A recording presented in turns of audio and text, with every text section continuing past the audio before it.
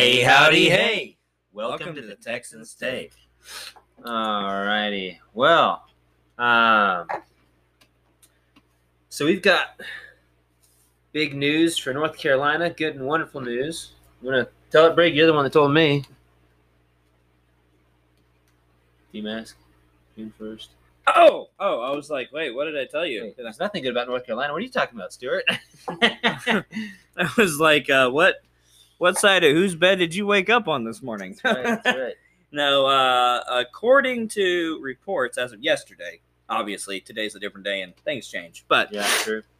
as of yesterday, June 1st is apparently lifting of all restrictions and no more social distancing or mask mandates. It's, you'll get to come out of your house on June 1st, and as you're walking to your car, shadow. As you're walking to your car, just dump the mask in the garbage can and get in your vehicle and go. Please don't dump your mask in your garbage can. Bring it to me so that I can burn it. We'll have a giant mask burning. Yes, and it'll be wonderful. Probably send up a poisonous smoke into the air. Probably shouldn't breathe it, but it's going to happen anyway. But anyway, so sooner the better. If I could get rid of all the stupid mask nonsense tomorrow, I'd do it. But anyway, well, hey, we finished up with 1 Samuel. So we didn't read all of it. No, but we read about half of it. Reading through David's story. And so now we're moving on to the second book of Samuel.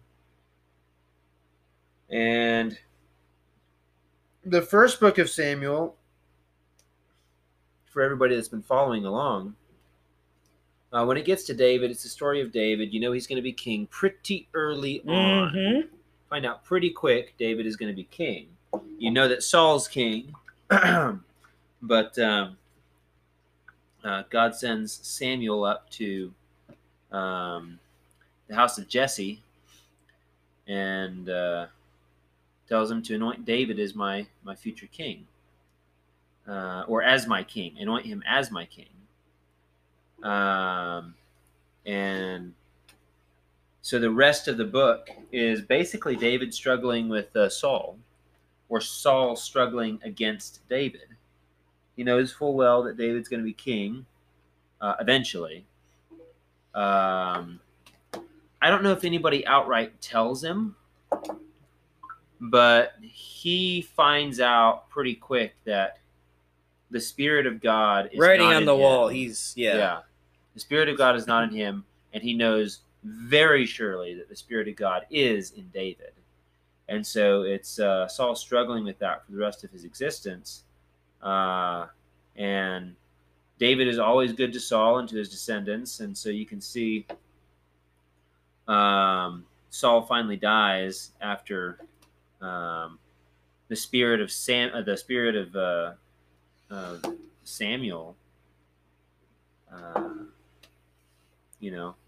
comes to Saul and says, "Hey, you and your kids are dead. Bye. Sorry." It's more like Saul came to the spirit of Samuel. True, pulled him back. He went to a medium, is what the New King James Version calls it. What verse is that? I'm just curious what the... We interrupt this program to annoy you and make things generally irritating.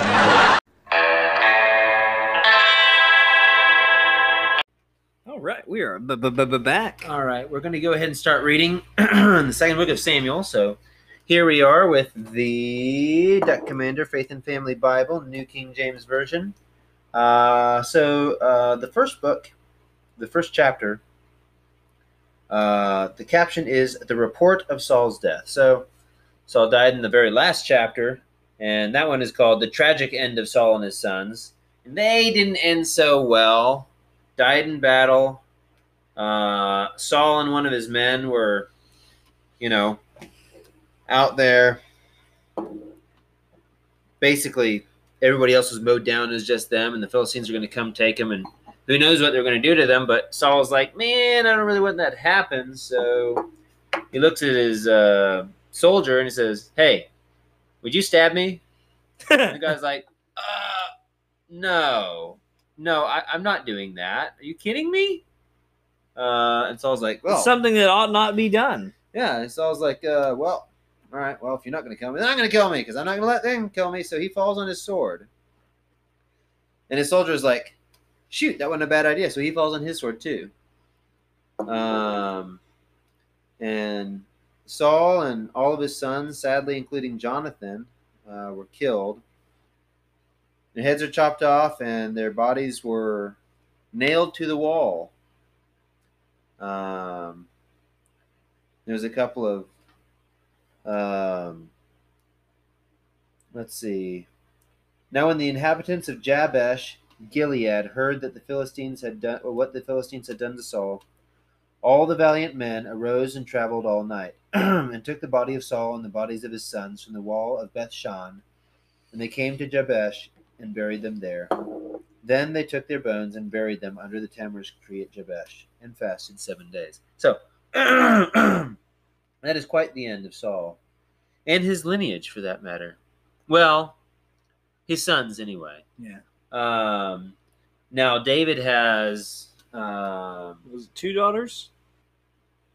yeah, probably loads of daughters, but those are the only ones that the Bible mentions. That are mentioned, yeah. But what I was going to say is Jonathan makes not just 1 but 2 covenants with David, and basically says, "Hey, man, whatever happens, I love you, man, and I pray that you will be good to my descendants, be good to my sons, my daughter, and my family."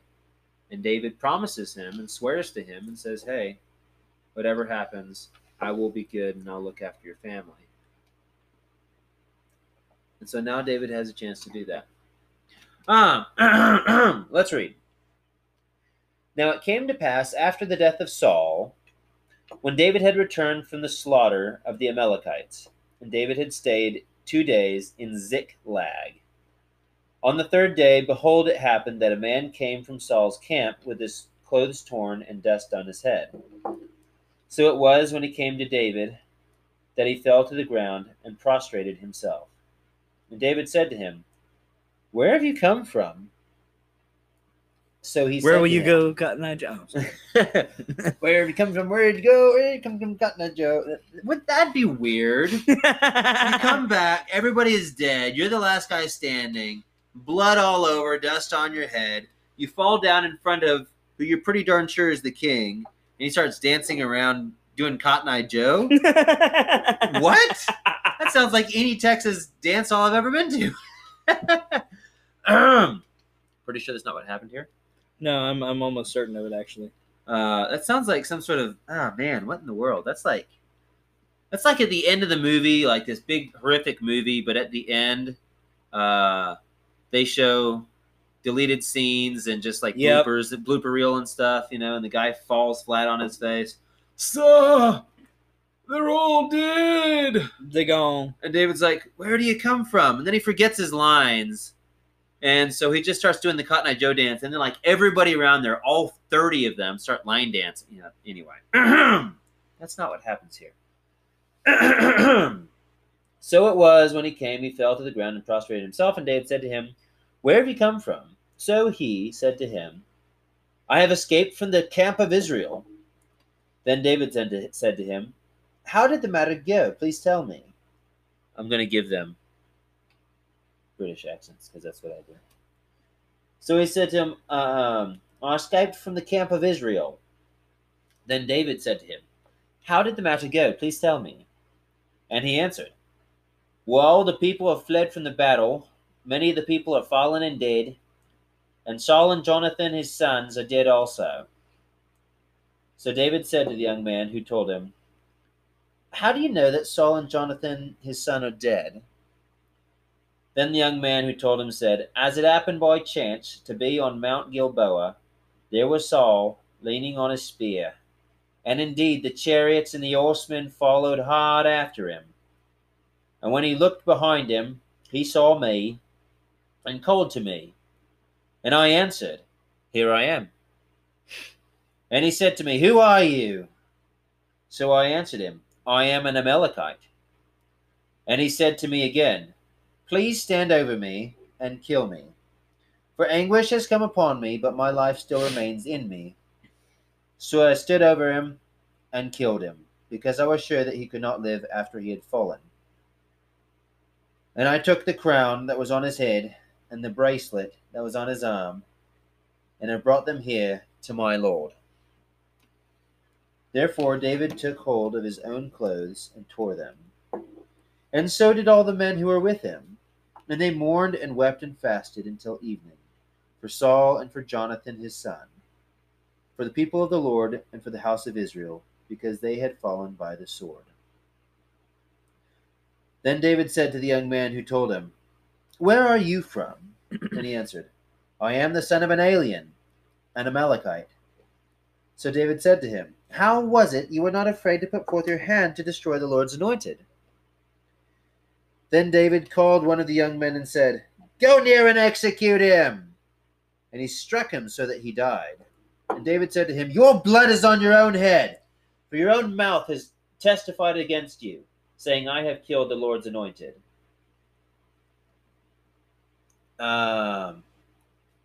It goes on from there, the Song of the Bow. It's not the end of the chapter, but just kind of a little synopsis. So this guy that killed Saul is an Amalekite. Mind you, they were fighting the Amalekites, weren't they? The Amalekites, no, the Amalekites were kind of tussling with Israel and the Philistines, weren't they? Right. Yep. And so David says, where have you come from? I escaped from the camp of Israel. He says, I have escaped from the camp of Israel. So he might have been a prisoner. Prisoner of war, maybe? Of war or something. The people have fled from the battle, and the people are fallen. Okay. The young man who told him said, As I happened by chance to be on Mount Gilboa, there was Saul leaning on his spear.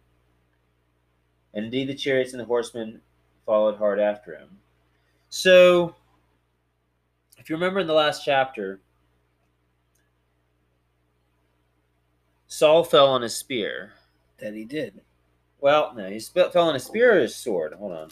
I should be able to look. I think it was his spear. I think it was his spear too. His armor bearer would not kill him, so Saul took a sword and fell on it. So it says he took his sword and fell on it. Okay, so it was a sword, not a spear. That's unusual for him. And let's see.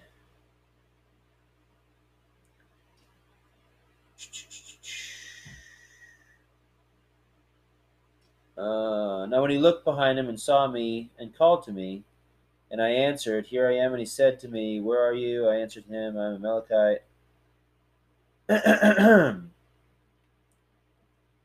There he was, leaning on his spear. Well, here it says leaning on his spear, and I don't know. When I think leaning on my spear, if there wasn't war and the last chapter for context, it would sound like he's just holding it in his hand, resting it on the ground, and leaning on it, just saying, Hey, young man, would you kill me? But what it sounds like to me is he'd already tried to run himself through. Remember, he told his armor bearer, Hey, kill me, and the guy says, Heck no. So he falls on his sword. And then his armor bearer is like, Shoot, they're going to get me too. And so he falls on his sword. And so that might not have killed him. That is true. And so he might be sitting there on the ground just kind of like, didn't do it right. And then this Amalekite comes by and he says, Hey, and it says, leaning on a sword or on a spear. And he says, would you end me?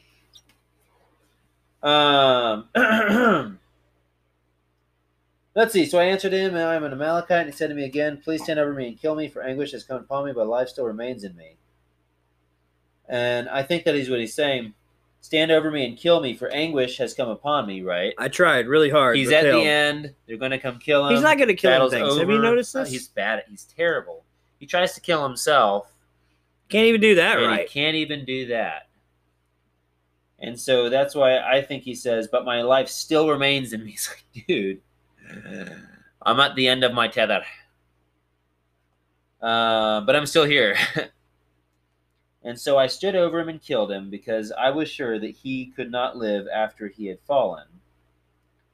And I took the crown that was on his head and the bracelet that was on his arm. Okay. And so then they came, and David said to the young man, where are you from? And he answered, I am an Amalekite. How are you not afraid to put forth your hand to destroy the Lord's anointed? Then David called one of the young men and said, go near and execute him. And he struck him so that he died. So David said to him, your blood is on your own head, for your mouth has testified against you, saying, I have killed the Lord's anointed. And so, David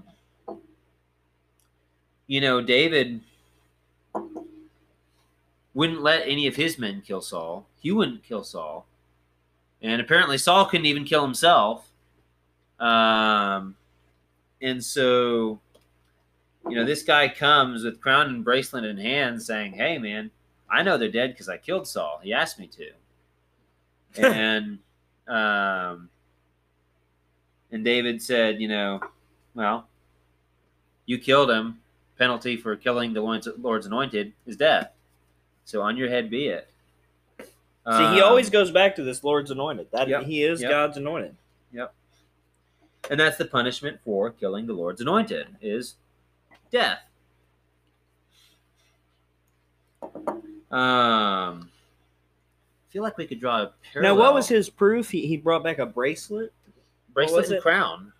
Bracelet and crown. Yeah. It's interesting that he didn't grab the ring. Let's see. Which brings me to and question. I took the crown that was on his head and the bracelet that was on his arm. Yep.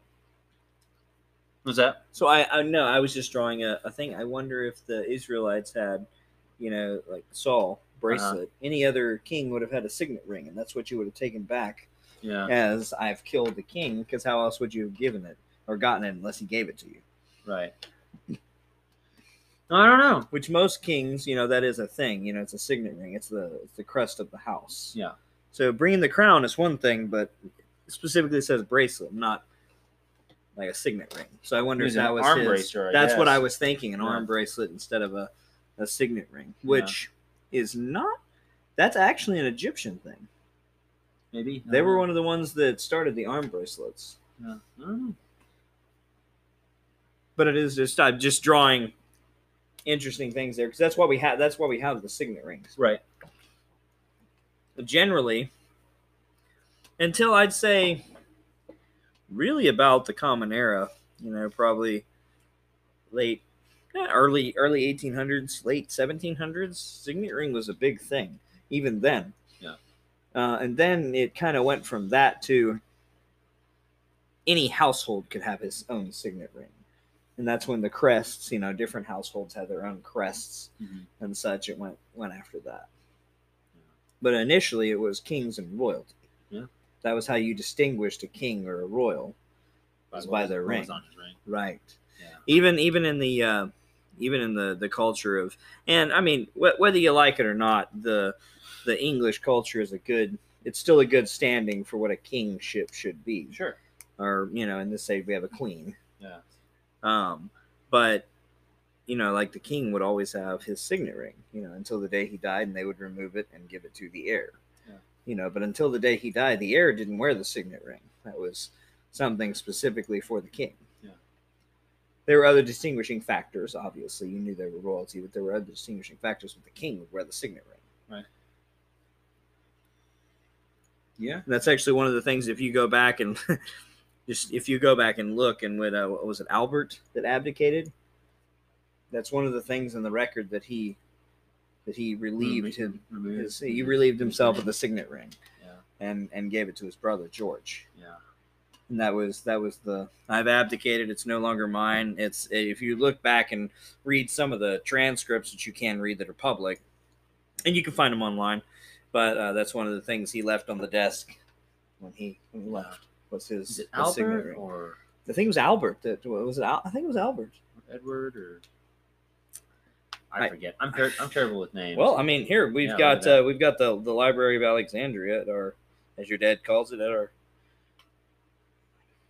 Yep, we do.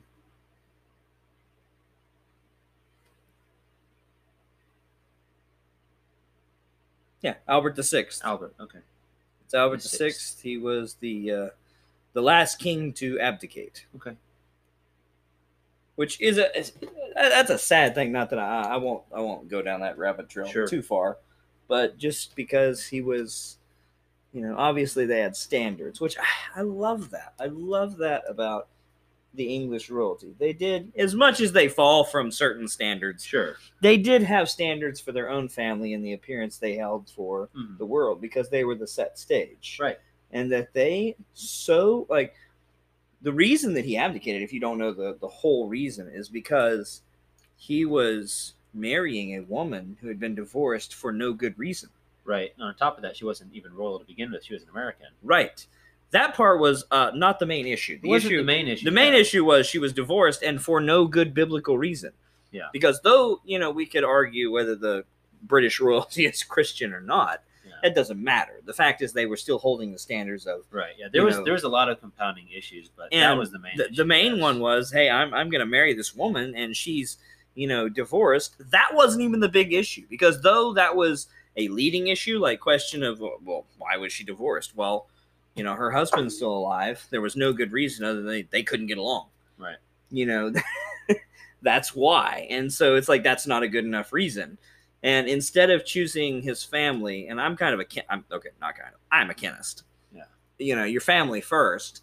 Instead of choosing his family, he chose to marry someone who's divorced and really just kind of tortured what we now know of as the throne. Uh-huh. And it's one of the reasons I think a lot of people have a negative view of the throne. Yeah. Is really because of everything Albert did that just disgraced it. Mm-hmm. But we could. I don't know if it was specifically Albert that, obviously he did. But he was a leading factor in the 30s, and obviously we had a lot to deal with then. But that was just one of those, it was like a compound fracture. Yeah. It only takes one more thing to break it completely. Yeah. So I mean, he was the hammer that dealt the blow, and then since then there have been obviously big issues, and we should say, was it Philip just passed away? So that's a big He was thing. old, wasn't he? He was. I can't remember exactly. I was reading about it, how long they had been married, and that right there. Yeah, a long time. Well, that's because it wasn't exactly an outstanding marriage at the beginning. I've gotten really addicted to the Crown series, and I'm horrible. I am that guy that will watch one episode and then look up everything in that episode just to see how accurate it is. Yeah. It's startlingly accurate, and that's the only reason I've continued watching it. But they had lots of troubles, and the main reason was he did not want his wife to be clean. Yeah, he wanted them to stay away from it, let's not enter that door. And then when obviously it was her, she was the only one that could do it. Obviously, yeah. He stood with her through all of these years, which it's a lot of years. It's a lot of years. There's a lot of troubles. I mean. It's kind of, I was reading a story, and I, for whatever it is, we won't go into Diana too hard here, because that's not, there's a lot of conspiracies wrapped around that, just the same as there are Kennedy, and just take away all that. But I did not know. I was watching one of the things that came up with Philip's Prince Philip's death is, I did not know that the family did not want the children to walk with their mother's casket. They wanted them to ride in one of the vans or the cars. Yeah. And the kids didn't want to ride in the cars. They wanted to walk. And everyone was against this. And finally, Prince Philip stood up and said, look, if you want to walk, we will throw the car in the garage and I will walk with you the whole way. It was several miles through the from the church to the grave. Mm-hmm. I mean, several miles through the city. But that was just kind of an interesting story. It's like, well, the kids wanted to do it and no one else did. Right. Because someone had to walk with them. Right. As guardianship, because they were very young when it happened. And it was like, look, if no one wants to walk, I'll walk with you. Yeah. I'll walk with you. You want to walk? That's fine. We'll do it. Let's do it together. And there were apparently several that after that were like, oh, well, if you're going to do it, I'll do it too. Yeah. So it's became a thing. It was a large procession of people just walking. Yeah. And it started with Harry and I'm drawing a blank, William. Mm-hmm. They wanted to walk behind their mother's casket, which was very honorable, I thought. Yeah. But even more honorable that they weren't going to get to do it until Prince Philip stepped up and said, "Look, you want to do that? Let's do it. I'll honor that. Let's do it." Yeah. And there's a picture. It's actually I didn't know it was so famous, but there weren't supposed to be any photographers on that end of the street. Huh. And somebody took a snapshot of all the three of there was 5 of them walking in a just military style march behind the casket. Yeah. That's cool. That's pretty cool. That's cool. That's real cool. Obviously, thank the person who took that picture because it's a mesmerizing moment. And, I say, a lot of people, we'll start with a lot of people, the tragedy of death is everyone is sad, you mourn and everything. And I don't necessarily think it should be that way.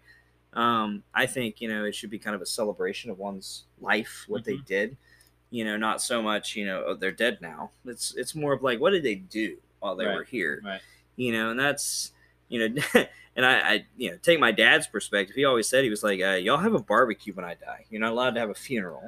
We're not crying. We will have he said, I want y'all to throw a big party. Yeah. Like, that's what I want, and I've kind of always said that, that's a good way to look at it. It's a good way to remember him. It's a good way to remember someone. It's just what they did, it shouldn't be. Yeah. Obviously, there's always going to be tears. You're not going to take that away. Death is unnatural. Yeah. But let's go ahead and have a party. Yeah. But back to Saul and David, I'm startlingly, just surprised with everything that David could do.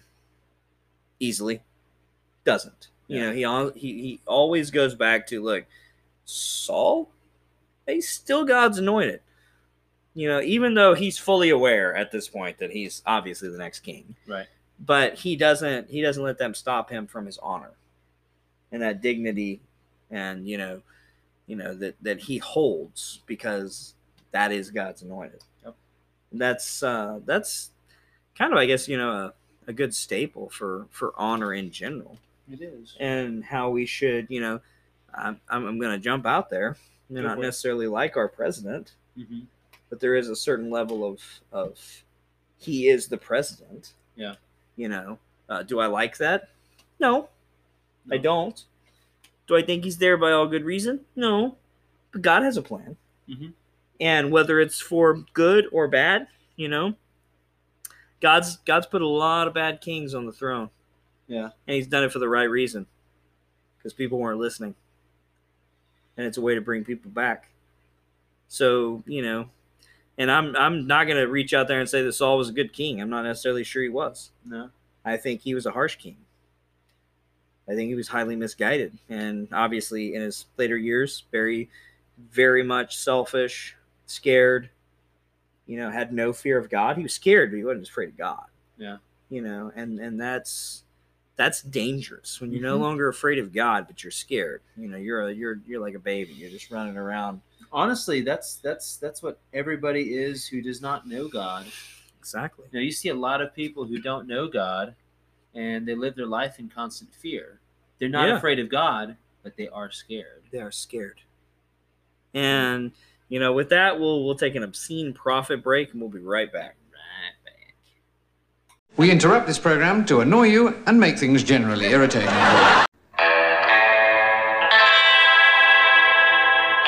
All right, we are back. So, Saul's dead. The Amalekite, what we think prisoner, who killed Saul, brought the crown and the bracer or the bracelet to David. And David's like, dude, you killed God's anointed. It's on you. You're dead. And that's what happened. So now we move on. The Song of the Bow. Then David lamented with his lamentation over Saul and over Jonathan his son.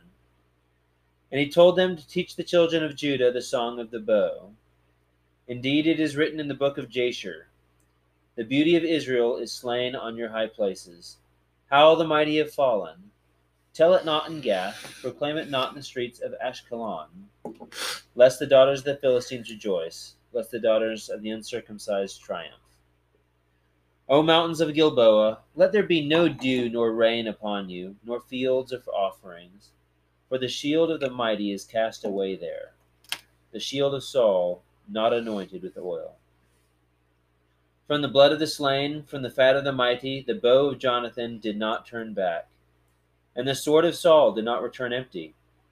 Saul and Jonathan were beloved and pleasant in their lives, and in their death they were not divided. They were swifter than eagles, they were stronger than lions. O daughter of Israel, weep over Saul, who clothed you in scarlet with luxury, who put ornaments of gold on your apparel. How the mighty have fallen in the midst of the battle. Jonathan was slain in your high places. I am distressed for you, my brother Jonathan. You have been very pleasant to me. Your love to me was wonderful, surpassing the love of women. How the mighty have fallen, and the weapons of war perished. And the weapons of war perished. That is the end of the first chapter. It's interesting. David had very few good times with Saul. But very few. That's limited to what? Maybe a couple? He loved that family a lot. He did. You know? Especially Jonathan. Mainly for Jonathan. You know, he had a deep relationship, a wonderful friendship with Jonathan. True friendship. That's kind of one of those things like the friendship that you and I have. You know, it even goes deeper than that. Yeah. Which for me is a little hard to fathom. We'd have to go into probably about 10 bar fights and 10 battles before we'd be, their level. I don't know. We'd come out on top. We would. We would. I'm not saying they wouldn't sign up for it. Well, I've always, that's kind of been since I've had the strong. And what's funny is the Jonathan David thing is not what created my development as far as friendship goes. Yeah. But, my idea of friendship is, in the hardest moment, can you name 5 people you're going to call? Yeah. I can name 3 people in a situation of dire need that I would contact to actually help me. And in situations, all 3 have proved to be champs. And in turn is the same. Yeah. They called me to do the same thing, I would drop everything to do it. And the one, that the furthest back that I remember is, Matt. Mm-hmm. This man helped me. I was a dummy. And I put too much oil in my car. And I didn't think about it until after I was already driving, and I was like, okay, I've got to stop here in this parking lot. Mind you, there's 2 inches of snow on the ground. Yeah. It's still snowing pretty hard. Like, we're in the middle of one of those North Carolina flash storms. Yeah.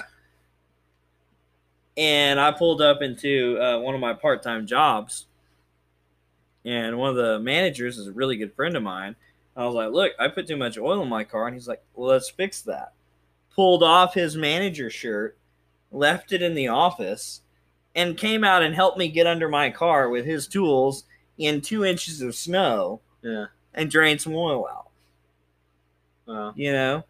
William's the next one. The countless times William has come to my rescue. I tell you, William is he's a truck, man. I mean, the most recent one is brakes going out at the hospital. Yeah. pulling into the hospital like, okay, I'm getting a tow. I need someone to pick me up. He's getting off work like, oh yeah, I'm there. Yeah. Same thing with you. Multiple situations. I mean, how many times have I called you just randomly? It's like, yeah, I can do that. Yeah. It's just like, you have those people, and what a lot of people compute as friendships is acquaintances. Mm-hmm. You know them, but would they leave their job early to come help you? Is it that important to them? Would they take a bullet for you? Obviously, that's an extreme. Would they guard your honor when you're not around? Yeah. That's a big one. Yeah. And William's done that countless times. Yeah, he has.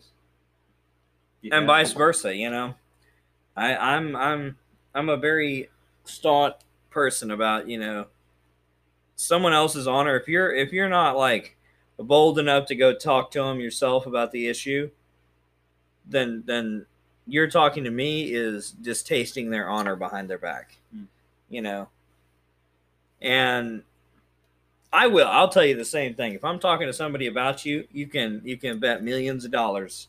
If you came and asked me, I'd tell you the same thing. Yeah. And I had this situation with a gal that I worked with. She went to the manager because she found I was having a conversation. She wasn't doing her job. And I was having to do it. Obviously, that wasn't pivotal, but I wasn't really happy about it. And I made a comment to one of the other employees, and I was talking about, hey, have you noticed this? It was really just like, am I the only one? Maybe I'm just, that was really where my mind was. Well, she went to the manager like, hey, he's talking behind my back. And that manager was Matt, actually. Oh, really? And the general manager, who also knew me very well, they both looked at this gal and was like, have you asked him what he thought? And she said, well, no. She was like, and both of them looked at her dead in the face and were like, you need to, because he ain't said nothing that he won't say to you. Yeah. Guaranteed, if you go ask him right now, he will tell you exactly what he's told everyone else. Yeah. There's no reason for me to even step in. Yeah. You haven't even talked to him.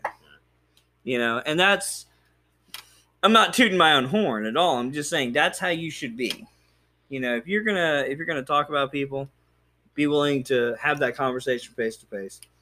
And when people are distasting someone's honor behind their back, you need to be able to stand up for them. Yeah.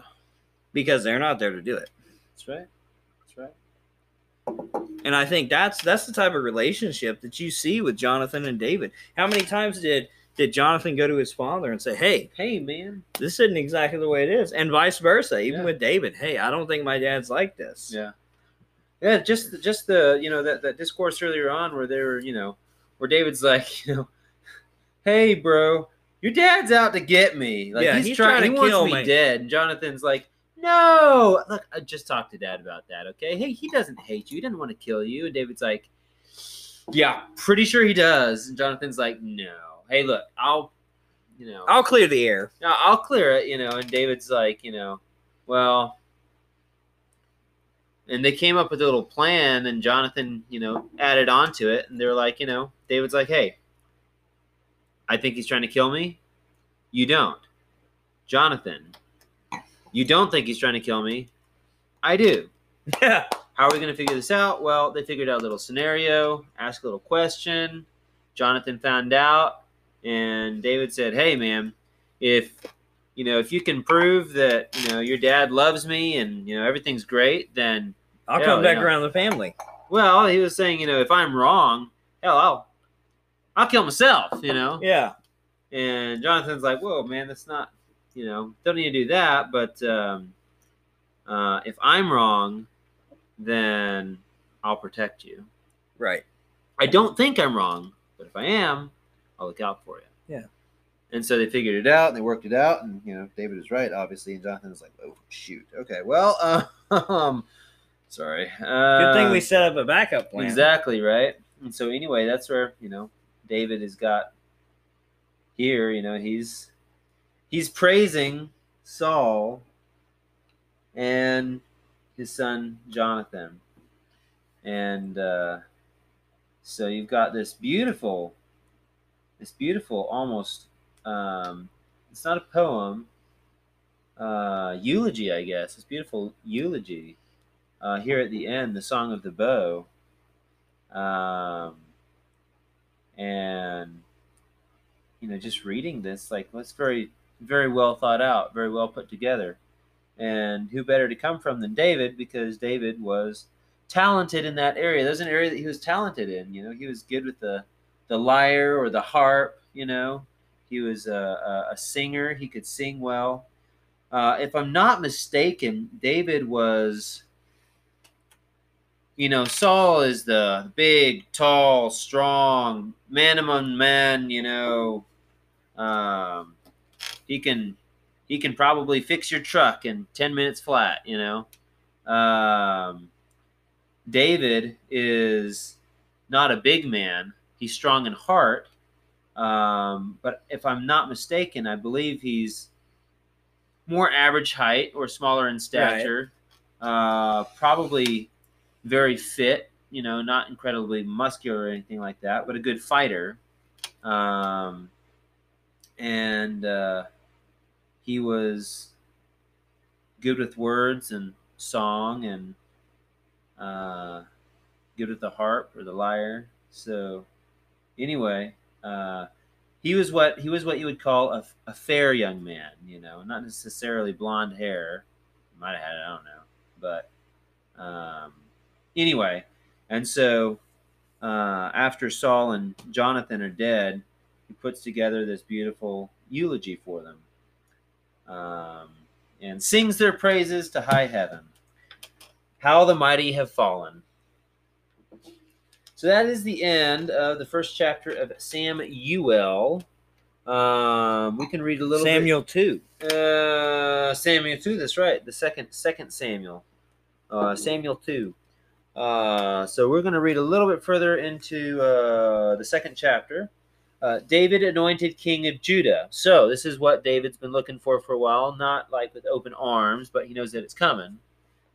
So we've been looking for with open arms, and we knew it was coming. We were kind of like, David, this Saul dude has been trying to get you every time you turn a corner, we're kind of thinking along the lines of his men around him. Why don't you just kill him in the night, man? It'd be easy enough. David's like, no, it's God's anointed. He shall not be touched. But he's gone. And so now, the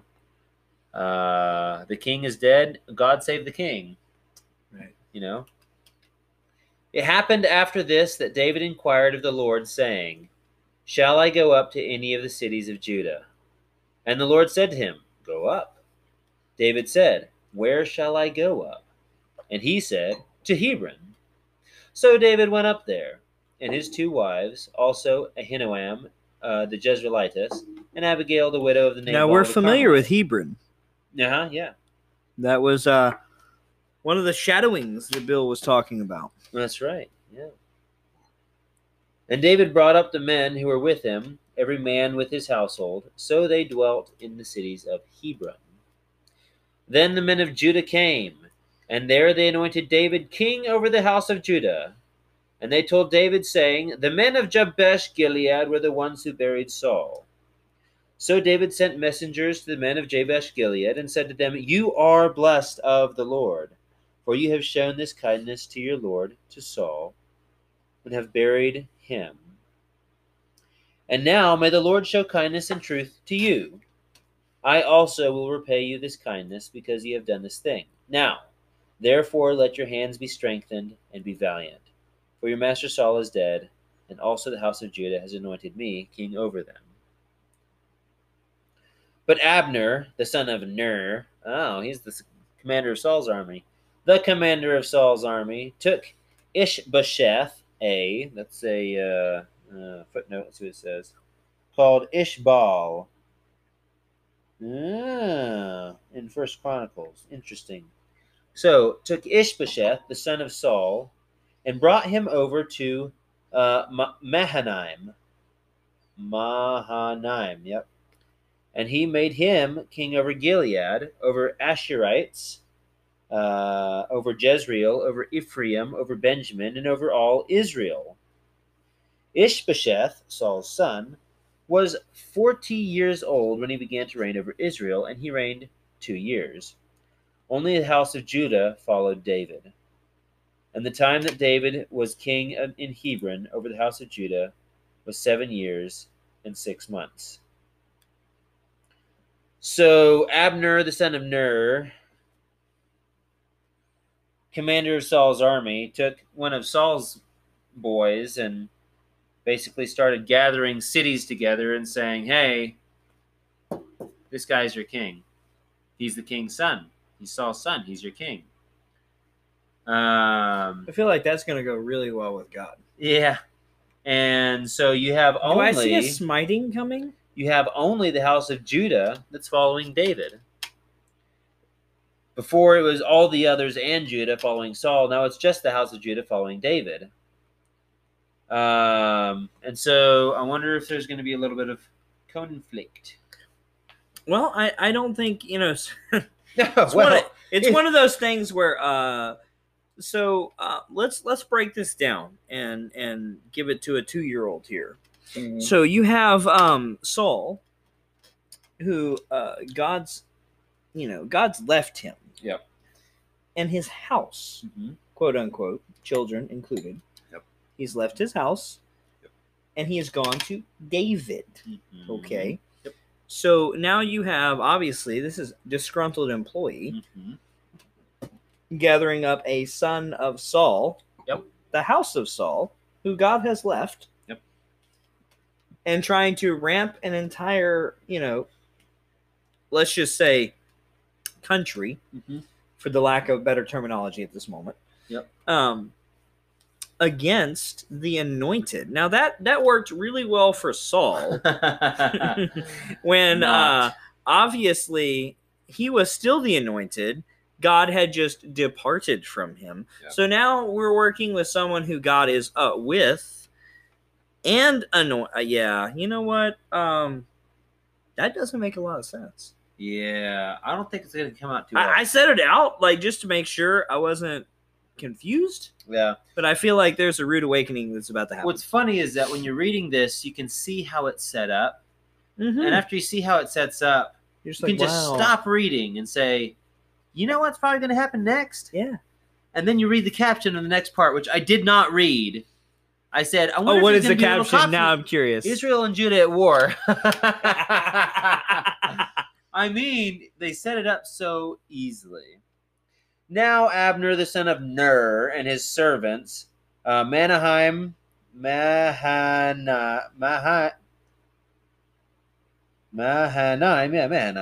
to Gibeon, and Joab, the son of Zeruiah, and the servants of David went out and met them by the pool of Gibeon. So they sat down, one on one side of the pool and the other on the other side of the pool. Then Abner, the son of Ner, said to Joab, let the young men now rise and compete before us. And Joab said, let them arise. So they arose and went over by number, 12 from Benjamin, followers of Ishbosheth, the son of Saul, 12 of the servants of David. And each one grasped his opponent by the head and thrust his sword in his opponent's side. So they fell down together. Therefore that place is called the Field of Sharp Swords, which is in Gibeon. So there was a very fierce battle that day, and Abner and the men of Israel were beaten before the servants of David. Now the 3 sons of Zeruiah were there, Joab and Abishi, and Asahel. And Asahel was as fleet of foot as a wild gazette. What a description. Wow, that's a fast guy. I mean, so Asahel pursued Abner, and in going he did not turn to the right hand nor to the left from following Abner. Then Abner looked behind him and said, are you Asahel? And he answered, I am. And Abner said to him, turn aside to your right hand or to the left, and lay hold on one of the young men to take his armor for yourself. But Asahel would not turn aside from following him. So Abner said again to Asahel, turn aside from following me. Why should I strike you to the ground? How then could I face your brother Joab? However, he refused to turn aside. Therefore Abner struck him in the stomach with the blunt end of the spear, so that the spear came out of his back, and he fell down there and died on the spot. So it was that as many came to the place where Asahel fell down and died, stood still. Joab and Abishai also pursued Abner, and the sun was going down when they came to the hill of Ammah, which is before Giah, by the road to the wilderness of Gibeon. Now the children of Benjamin gathered together behind Abner and became a unit, and took their stand on top of a hill. Then Abner called to Joab and said, "Shall the sword devour forever? Do you not know that it will be better in the latter end? How long will it be then until you tell the people to return from pursuing their brethren?" And Joab said, "As God lives, unless you had spoken, surely then by morning all the people would have given up pursuing their brethren." So Joab blew a trumpet, and all the people stood still and did not pursue Israel any more, nor did they fight any more. Then Abner and his men went on all night through the plain, crossed over Jordan, and went through all Bithron, and they came to Mahanaim. So Joab returned from pursuing Abner, and when he had gathered all the people together, there were missing of David's servants 19 men and Asahel. But the servants of David had struck down of Benjamin and Abner's men 360 men, who they died.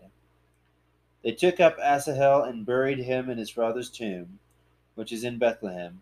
And Joab and his men went all night, and they came to Hebron at daybreak. That's a lot going on there. That's also the end of chapter 2.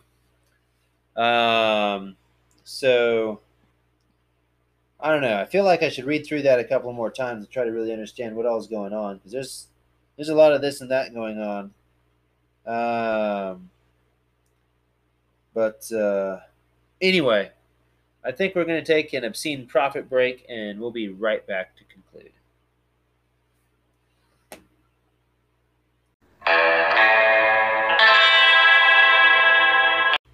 We are back. We are back. Well, I did not do the Texas fact thing today. It was you that did the Texas. It was fact me. thing. That's right. Lots of interesting things about Texas, as we all know. So here's one that I just really love this. It's just so cool. You know how everything's bigger in Texas, right? That's what they say. Yeah. Everything's bigger in Texas, which is funny because we've got a good friend, Zeke, and when we were growing up, he always is kind of one of the contrarians, or he just, anything that was on his mind, he'd say it. Shocking, right? And anyway, so we were talking about Texas, this, that, or the other, and he was like, "You know what? They say everything's bigger in Texas, but I'm taller than every Texan that I've ever met." And Zeke's a little bit taller than I am. He's about 6'3.5", 6'4". And I sat there thinking, I was like, "Yeah, but is it height that really makes the man?" Ooh. And no, that's what I was thinking. That was what I'm thinking now. That's not what I actually said. I wish I did say that. But that would have been good. Would have been good. Would have been a great comeback. So there you go, Zeke. There's my answer. It's a little late now, isn't it? What, 10, 15 years too late? Y'all seen The Incredibles? 15 years too late. Anyway. Yeah. All that to say, everything is bigger in Texas. If Texas were its own country, that's not the right one. Sorry, my bad. Texas, the Texas State Capitol building is the largest state capitol in the nation. Wow. This is according to theculturetrip.com, so, whatever it's worth. In terms of gross square footage, the Texas Capitol is only smaller in size to the U.S. Capitol building. Additionally, the Texas Capitol dome actually sits 7 feet higher than the U.S. Capitol's dome. Ooh. Yeah. Win for Texas twice. Yes, it is. In fact, did you know that in Texas, state mandate, the Texas flag is allowed and usually not required, but it's allowed to fly at the same height as the U.S. flag. Now, why is that? Because Texas was a republic and it joined the U.S. voluntarily. Right. It was not conquered. Yep, it was not conquered. So there you go for Texas. Texas has 3 of Which the is top... why Texas is the Nice only state picture. that can still leave. Yeah, it is. Texas has 3 of the top 10 most populous cities in the U.S. That's 3 of the top 10 in Texas. These cities are Houston being Houston, Dallas, and San Antonio. The total population of the Texas Triangle mega region as of the 2010 census, mind you, this is 2010. It's 11 years since then.